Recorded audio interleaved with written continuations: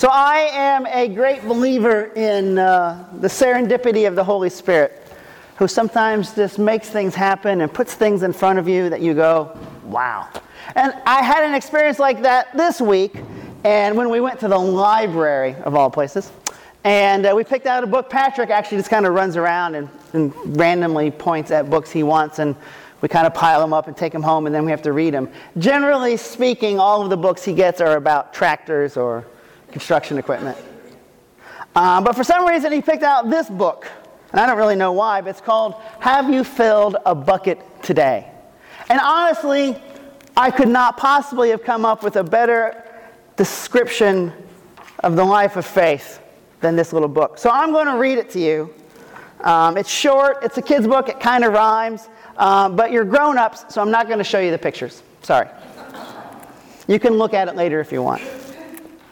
All day long, everyone in the whole wide world walks around carrying an invisible bucket. You can't see it, but it's there. You have a bucket. Each member of your family has a bucket. Your grandparents, friends, and neighbors all have a bucket. Everyone carries an invisible bucket. And your bucket has one purpose only. Its purpose is to hold your good thoughts and good feelings about yourself. You feel very happy and good when your bucket is full. You feel very sad and lonely when your bucket is empty. Other people feel the same way too. They're happy when their buckets are full, and they're sad when their buckets are empty. It is great to have a full bucket, and this is how it works. You need other people to fill your bucket, and other people need you to fill theirs. So how do you fill a bucket? You fill a bucket when you show love to someone, when you say or do something kind, or even when you give someone a smile. That's being a bucket filler. A bucket filler is a loving, caring person who says or does nice things that make others feel special. When you make someone feel special, you are filling a bucket. But you can also dip into a bucket and take out some good feelings. You dip into a bucket when you make fun of someone, when you say or do mean things, or even when you ignore someone. That's being a bucket dipper. Bullies are bucket dippers. A bucket dipper says or does mean things that make others feel bad. Now, many people who dip have an empty bucket, and they think that they can fill their own bucket by dipping into someone else's. But that never works. You never fill your own bucket when you dip into someone else's. But guess what? When you fill someone's bucket, you fill your own bucket too. You feel good when you help others feel good.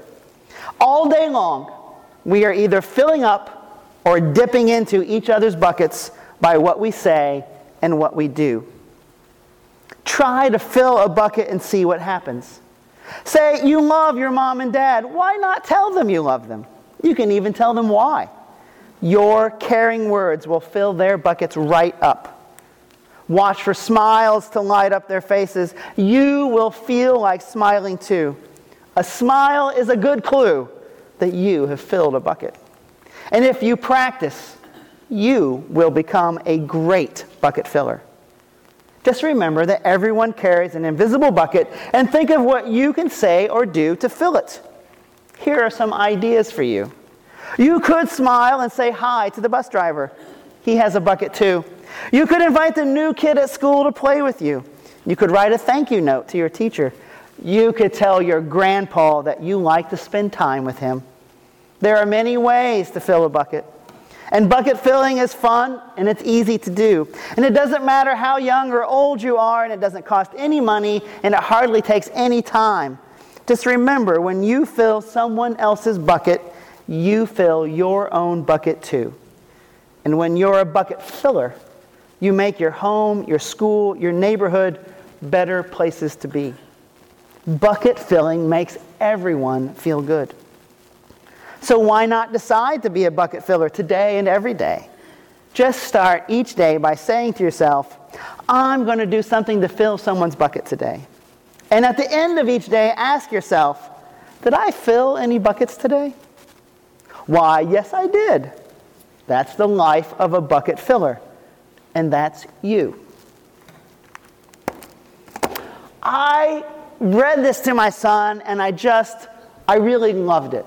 I really loved it. Because when we think about faith, we kind of get lost sometimes in the theology and who the Jesus is and what we're supposed to do and the immensity of the evil problems of the world.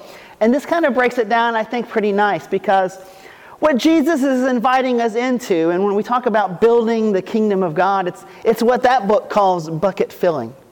It's about treating people with dignity and respect. It's about minding your relationships. It's about being generous. It's about being kind. It's about seeking peace and justice and reconciliation. And the dark powers of the world, what we talk about as sin, that's what the book calls bucket dipping. And so many people who get caught up in darkness, they're not...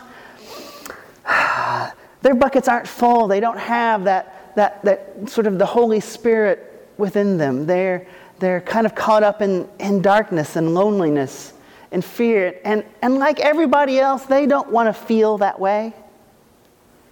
But somehow they get lost and they get on the idea that if they can take goodness from others, it'll make them feel good. And that never works. That's the root, I think, of all sin. It's about trying to take someone else's goodness and make it your own.